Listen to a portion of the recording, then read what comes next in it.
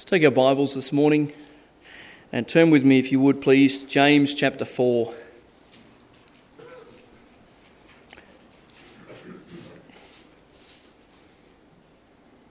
James chapter 4. And if you find verse 13 with me, we'll read to the end of the chapter. James chapter 4, beginning in verse 13.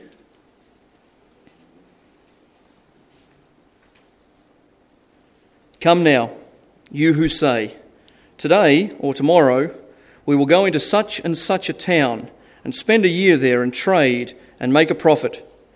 Yet you do not know what tomorrow will bring. What is your life? For you are a mist that appears for a little time and then vanishes. Instead, you ought to say, if the Lord wills, we will live and do this or that. As it is, you boast in your arrogance. All such boasting is evil. So whoever knows the right thing to do and fails to do it, for him it is sin.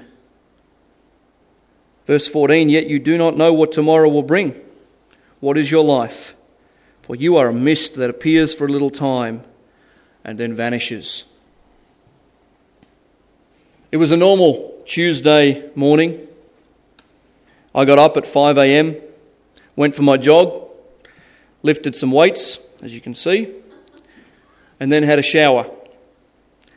At 6 a.m, I sat down to read and pray. At 7 a.m, I went to work to get a head start on my day, a busy week. At 8:23 a.m, my mobile phone rang. The number that appeared on the screen was foreign to me, and usually I would not answer my phone before work hours. However, on this occasion, for some reason, I decided to take the call, and it was my wife. She'd been driving her car around a dangerous corner in Cathkin when the vehicle came off the road. She overcompensated at the wheel and ricocheted off several trees before the car came to a stop. The voice on the other end of the phone was broken, soft, and desperate. At that moment, my mind was flooded with all kinds of thoughts. Would my wife live? How can I go on without her?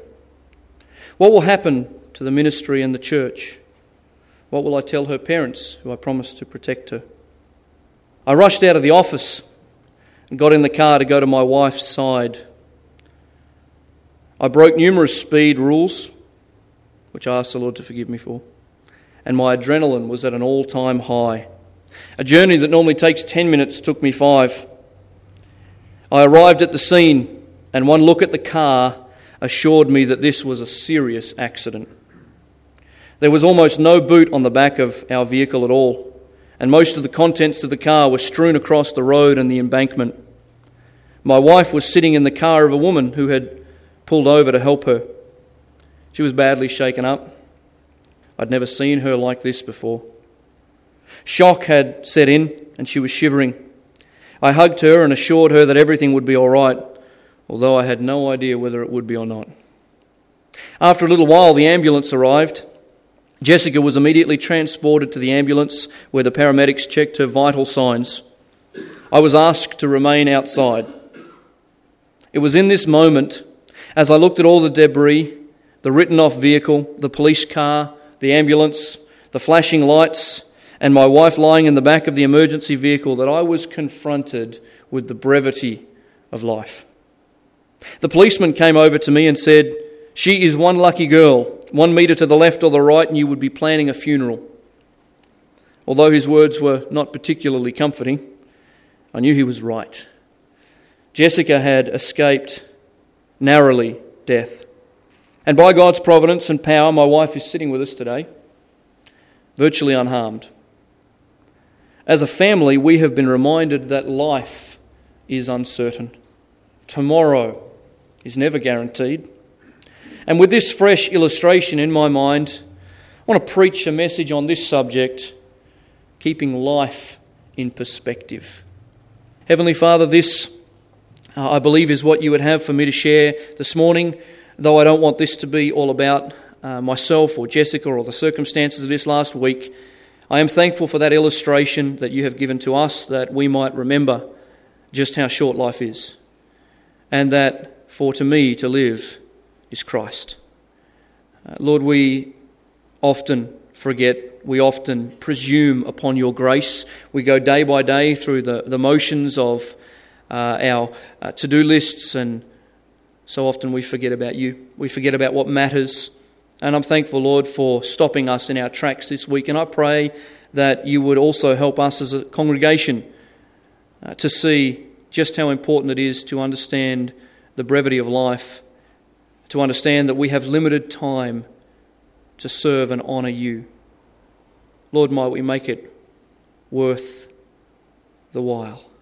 I pray, Lord, you'd help us today to see these truths. I pray that you wouldn't let this just be about what has happened to us, but help us to transcend that circumstance and understand what the Bible is teaching here in this book of James. Help us to ask, what is our life? And answer it, it is a vapour, a mist that appears for a little time and then vanishes away. I pray you'd help me for these next few moments to share the thoughts that are on my heart and that are in your word. In Jesus' name, amen. I want you to see, first of all, this morning from this particular text, the immediate future is unknown. And in brackets, to us. The immediate future is unknown. In brackets, to us. Look at verse 13 of our text. James chapter 4 and verse 13. The author writes, "Come now, you who say, today or tomorrow, we will go into such and such a town and spend a year there and trade and make a profit. Yet you do not know what tomorrow will bring." The background here is that this particular author, James, is writing to Jewish believers who have been scattered abroad through the dispersion and persecution at this particular time. We see that in James chapter 1 and verse 1. And these verses that form our text this morning are a warning. They're a warning about excluding God from our plans, operating with presumption. If we are honest, if we take a good look at ourselves, as I have this last few days taken a good look at my own heart, the reality of it is we often think, even though it may not be active, certainly passively, we think that we are omniscient, that we're all-knowing, that we're omnipotent, that is, we're all-powerful. And you say, I don't ever think that. Well, perhaps you do, because without even realising it, we are prone to believe that we're in charge of our destiny, that we are the ones who pave our way and our future. We go through the motions of our daily lives, fulfilling our to-do lists without a thought of God. And I am, of all people, most guilty. Every single day of my life, I write out a to-do list. And nearly every single day, I don't complete it. And it goes on to the next day. But I write a to-do list every single day, and I am very guilty of making my list and my calendars and my agendas and so forth, and leaving God out of the picture. What we're saying this morning is that most of us, if not all of us, often operate independently of God. Now, ultimately, we can't do that. We know that God is providential, sovereign over all, but our mindset is we operate with independence. We assume, we presume.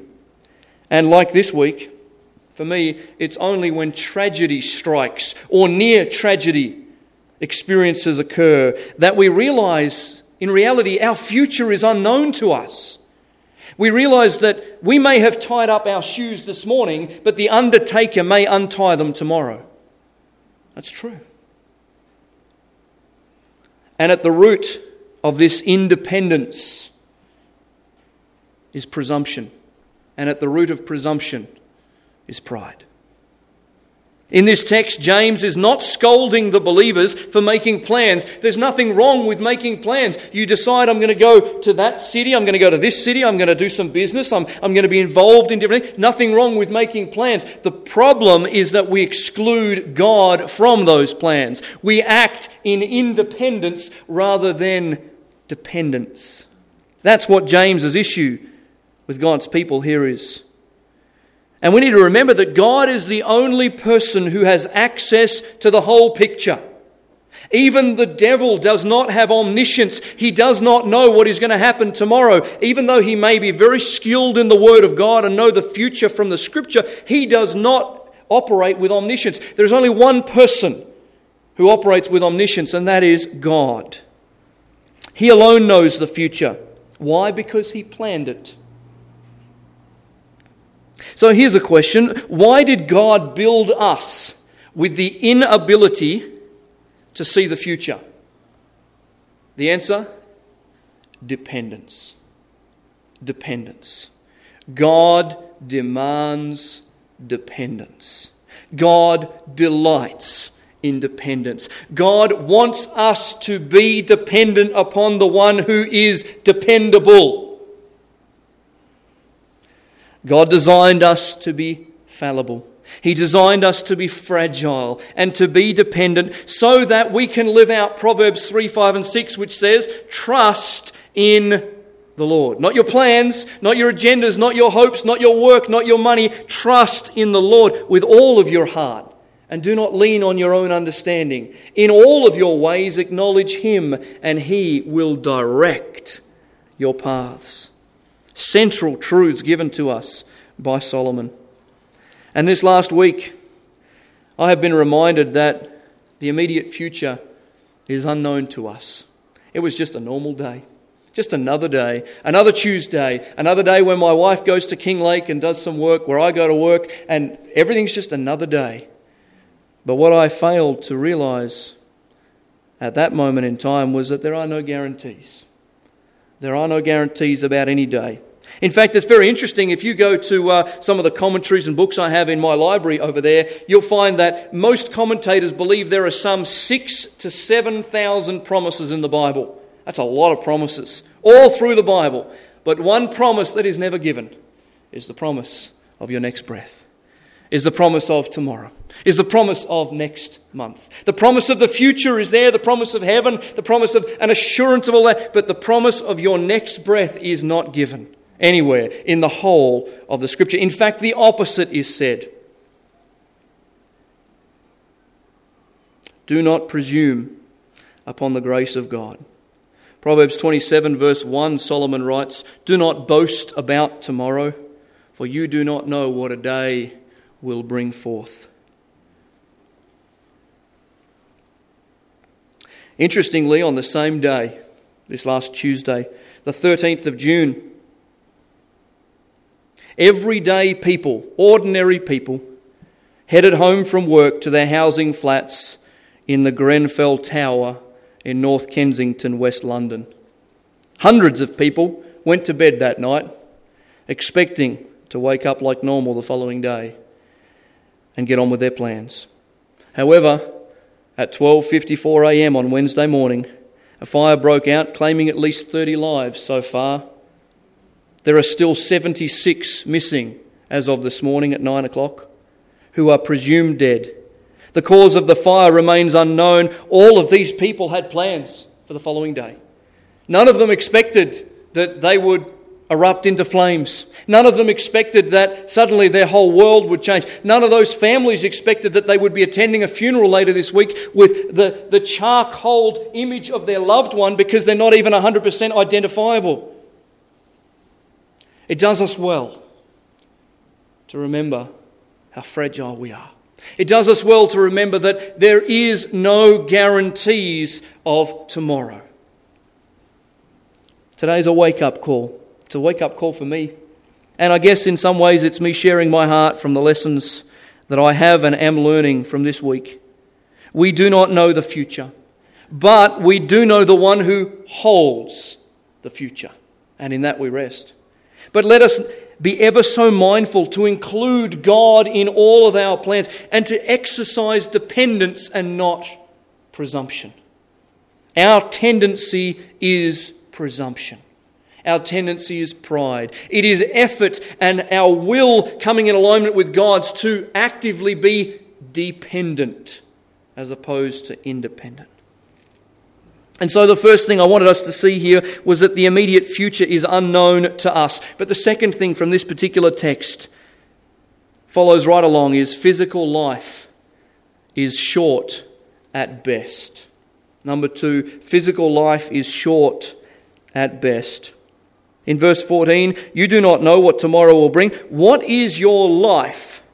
For you are a mist that appears for a little time and then vanishes.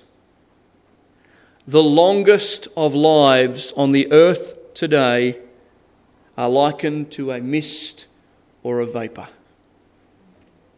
I don't know if you did it this morning, but if you take your kettle and you fill it up with water and you boil that kettle, you will notice at the end of that cycle that there is a small wisp of vapour from its heat. It is there for but seconds. Perhaps a longer illustration, we might prefer it because it's a bit longer, is if you happen to live in Alexandra, you will know that when you wake up, you often can't see anything. In fact, I still can't see a whole lot out of that window over there. The mist and the fog have settled in. And though it's not always true for Alexandra, you come back at lunchtime, or sometimes 4 o'clock if you're in Alexandra, and the sun has finally come through and has dispelled that mist, that vapour, that fog. But even in the lengthiest times of fog and mist, our life, God compares to a vapour, a mist, something that is so short. I always find it interesting when you go through the book of Psalms, there is one particular psalm that stands out to me in a great way, and that is Psalm chapter 90, because it is written by the man Moses, the oldest psalm in our Bible. Moses wrote it, and he wrote in there in verses 9 and 10, "For all our days pass away under your wrath. We bring our years to an end like a sigh. The years of our life are 70, or even by reason of strength 80. Yet their span is but toil and trouble. They are soon gone and we fly away." Moses is 120. But he says, you know what? It's just like a sigh. That's our life. A fleeting moment, soon gone and we fly away. 1 Chronicles 29:15 says, "Our days on earth are as a shadow, and there is none that abides." So short. I don't know if it's just that I'm getting older, and I know I'm not old. Some of you look at me and say, you're just a kid. But I know when I was a child, I used to think of life as, it just goes on and on and on. And I'm 10 years old, and all these people, they're 50 and 60 and 70, and I've got so much time ahead of me. But as you get older, you start to realise, and I'm only in my 30s, but you begin to realise that you really don't have that much time. And not only that, even if you have your 70 or 80 years, it's nothing in the scheme of the fullness of life and eternity. It's just a drip, not even a drip.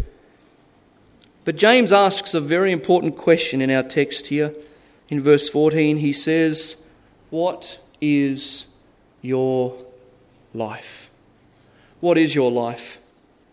And given that life is short and there's no guarantee of tomorrow, I want to ask us something that is not directly in the text, but I believe it comes out of the text. Not simply what is your life, but what does your life consist of? James is making it clear that life is short. We don't have a lot of time here. And so I'd ask you to take inventory, as I have been this week. What is your life? What is your life all about? What is your pursuits? What are you spending your time doing with this short mist of a life that God has given to you? And as we take inventory, I am sure, as I have been in my own life, you will be, that there are many things that our attention is on and focusing on that really don't matter in the scheme of eternity. What do you deem as important in life? Is it the Lord? Or is it your own pleasures, your own goals? If we're honest, we would have to say that much of our lives, I believe, are spent in selfish pursuits. The point being made here is that life is short. Only what's done for Christ will last. And are we spending our days in the pursuit of heavenly things? Paul said, if you have been raised with Christ, if you are His, if you've been made alive by the Spirit of God, if the gospel has entered into your heart and you've believed it and you are changed, he says, if you are that, you've been raised with Christ, then seek those things which are above, not those things that are below. Set your minds on the things that matter in eternity, on things above, not on the earth. For you have died. All of those pursuits and those goals, they're all dead, part of the past. And now your life is hidden with Christ in God. See, the life that you and I are living is not about you and I, nor is it for you and I. Paul said it this way, I have been crucified with Christ. It is no longer I who live.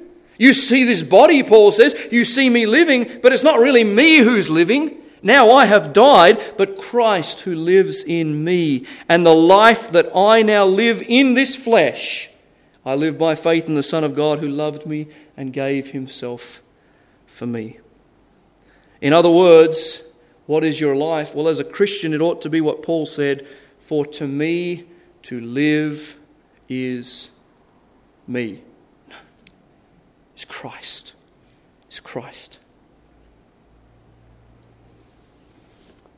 Physical life is short at best. Number 3, from our text.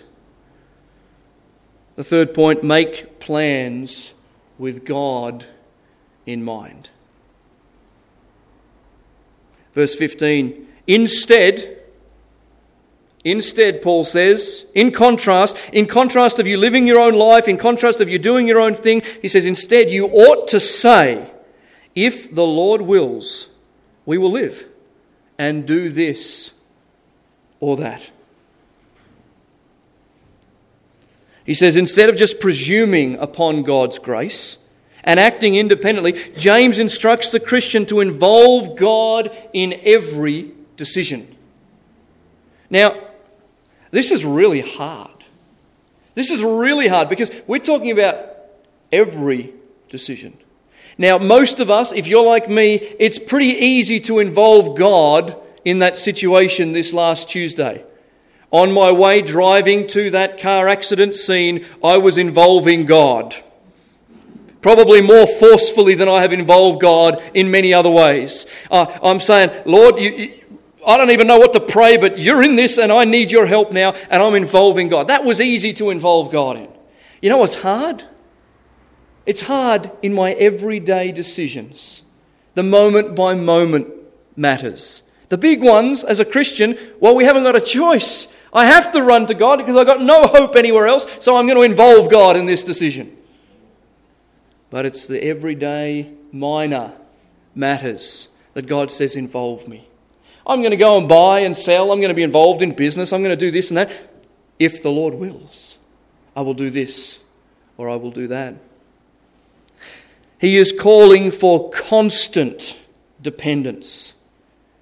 Now, some people take this a little bit too far, and they think that this means that every sentence must begin with, if the Lord wills. That's not what James is saying here. Although he's encouraging us to say it, the point here is that my heart is dependent upon the Lord, and what I am saying, though I may not verbalize it, is, if the Lord wills, I will do this. If the Lord wants me to do this, if the Lord gives me the strength and the power, I will do this for his glory, in his will, etc. Having said that, it wouldn't be a bad thing for us to say it some more. Because in saying it, it reminds us. When someone says, hey, let's have a meeting tomorrow, we may not say, well, if the Lord wills, but we ought to think it. Well, I'll plan that way, Lord, if that's what you want me to do. If that's what your desire is for my life. It's to live in the realm of dependence. But I also want to take note here for a moment. If the Lord wills, that phrase is also an expression of God's sovereignty. When I have the attitude of dependence and I say, if the Lord wills, I am expressing God's sovereignty. He's in control of all things, and in operating with this attitude, I affirm God's providence in every aspect of my life. I am saying, God, if you want me to, I'll do that because you're in control. I'm not just saying I'm dependent upon you, I'm also saying, you're sovereign, God. You're sovereign. And I will do as you want me to do. I will bow and bend myself underneath your sovereignty and affirm that you're in control and that I want to do what you want me to do. We affirm both our dependence and His sovereignty when we operate with "if the Lord wills" attitude. You see, the purpose, Christian, of this life, the purpose of this life is to learn dependence. And you know, the reality is that God will teach us one way or the other. Sometimes He must inflict great hurt and loss in order to break through our pride and presumption. Other times He allows Satan to pour trial upon trial so that we beg God for help.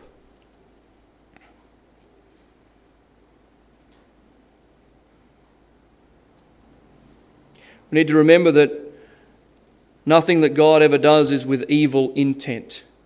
He is never seeking to harm us for the sake of harming us. He may inflict some great burden and struggle in our life, but the purpose of that is for our good and His glory. All things work together for good to those who are the called according to His purpose, to those who love Him and are the called according to His purpose. He is working for our good and creating within us the spirit and attitude of dependence. And for some of us who are very independent and operate with a great deal of pride, greater loss may occur in order that we become dependent. In order that we come to the Lord and say, "Lord, I want to depend on You and Your will is what I want to achieve. I don't want to be an independent person." And the Lord begins to chip away all of those aspects to which we are hanging on to in order to make us dependent. And may I just insert here, count that an incredible privilege. Now, many times when something happens, when I'm driving down the road to an accident such as that, I'm not sitting there and saying, "Thank You so much, Lord, at this very moment for making me more dependent upon You." I'm not even thinking that. But the outworking of that situation ought to bring within my heart the attitude of, "Thank You, Lord, for allowing me to go through this trial, that trial, because You want me to be dependent." And if I'm a Christian, I want to be more dependent. I want to depend on the Lord. I want my pride to be removed. I want the humility of Christ to be exalted in my life, that I might depend upon Him and not presume upon His grace. What a hard lesson. Bringing every situation, bringing every idea, every event before the Lord in prayer is to exercise dependence upon Him. I wonder, do we do that? The truth is, if we don't, the Lord will help us, lovingly chastening us to be more dependent. Make plans with God in mind. The last thing that I'd like us to look at, I've already mentioned it in some ways. The fourth point here is presumption is pride. Verse 16 continues from this text, "As it is, you boast in your arrogance. All such boasting is evil." In case there was any doubt in our minds, James calls out the sin which is at the root of our independence, and that is simply pride and arrogance. You see, the most prevalent sin in every single person's life, in this room and in the world, is the sin of pride. And it takes so many forms. It's not just that person who is bragging and boasting. We often call that pride, and it is, but it's all manner of aspects that come with pride. It is presumption, it is false humility, it is all kinds of things that come into this matter of pride. It's trusting ourselves rather than trusting God. All of these things are coming from the root of pride. Every person is proud. Sanctification, therefore, is simply liberating us from ourselves and our pride in brackets and setting us apart to God. Let me say that again. Sanctification then is simply liberating us from ourselves and our pride and setting us apart to God. See, we come to Christianity with all the baggage of pride. Sanctification is God chipping away all of that in order that we would be humble and like Christ. That's what sanctification is. Pride will kill our spiritual lives.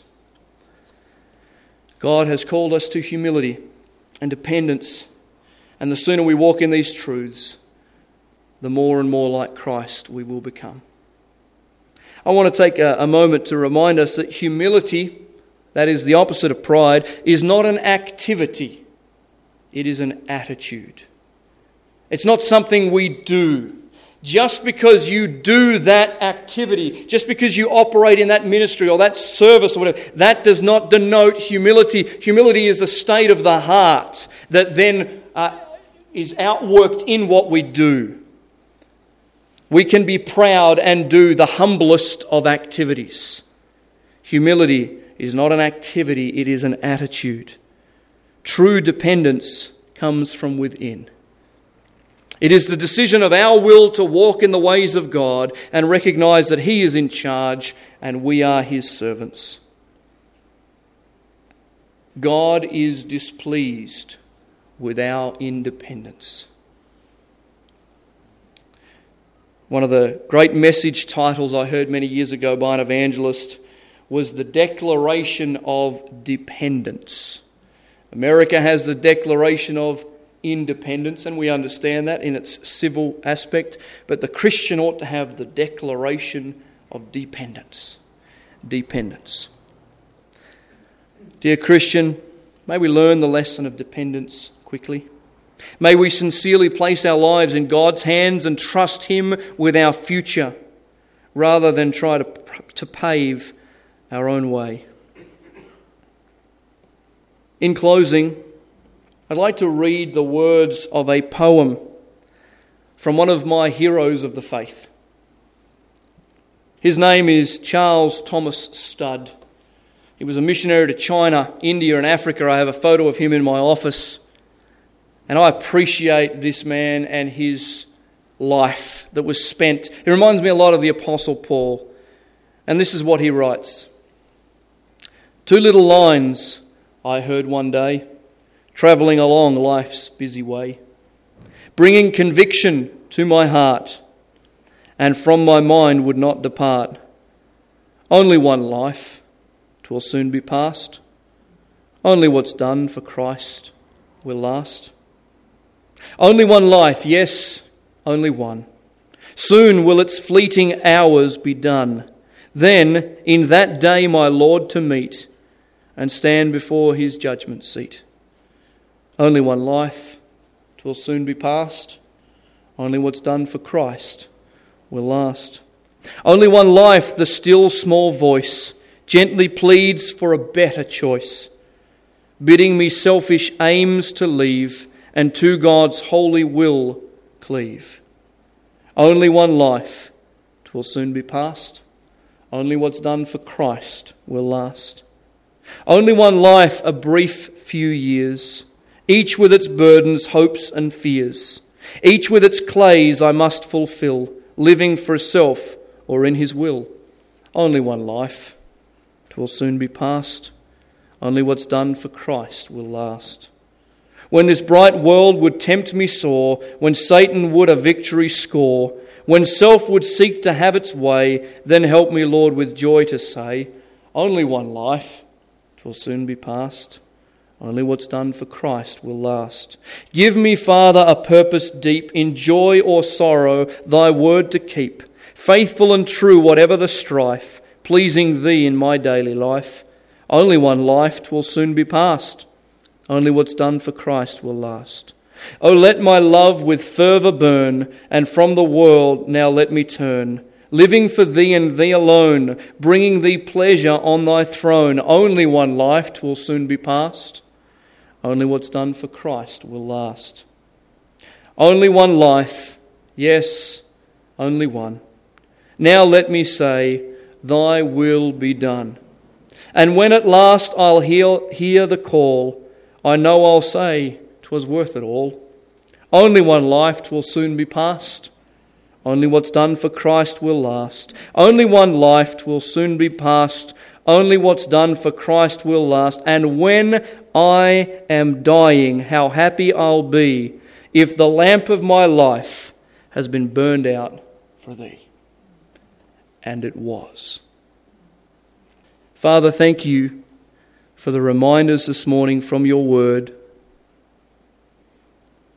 What is your life? A vapour, a mist, appears for such a short time. We don't know about tomorrow. We presume upon your grace so often. Lord, I pray that this morning these few short thoughts that you have reminded me of this week, and as I have shared some of my heart with these my people, I pray that they would see themselves the shortness and the brevity of life without having to experience some sort of trial surrounding that would cause them some grief. I pray that you would spare that, but that we would learn the lesson from your word, taking Scripture for what it says, and that we would begin to practice the attitude of, if the Lord wills, we will do this and that. We will make our plans in accordance with yours. We will bring you into every decision. We will pray and seek your face. We will affirm your sovereignty and our need for dependence moment by moment, hour by hour, day by day. And Lord, it is possible that this group of people will never meet again. It is possible that some may perish in this week to come, or loved ones that we know. And Lord, so we pray that you would give us the strength and the enablement to trust you in this life, and that we would live in accordance with your will. Let us lay aside the things that so easily distract us and the sin which clings so closely, that we would run our race with patience, looking unto Jesus, the author and finisher of our faith, who for the joy that was set before him endured the cross, despising the shame, and is now set down at the right hand of God above. Lord, help these realities to be true for us today, we pray. Thank you that your way is perfect, that you are with us, and that though we may not know the future, we trust in the one who holds it. And we praise you in Jesus' name. Amen.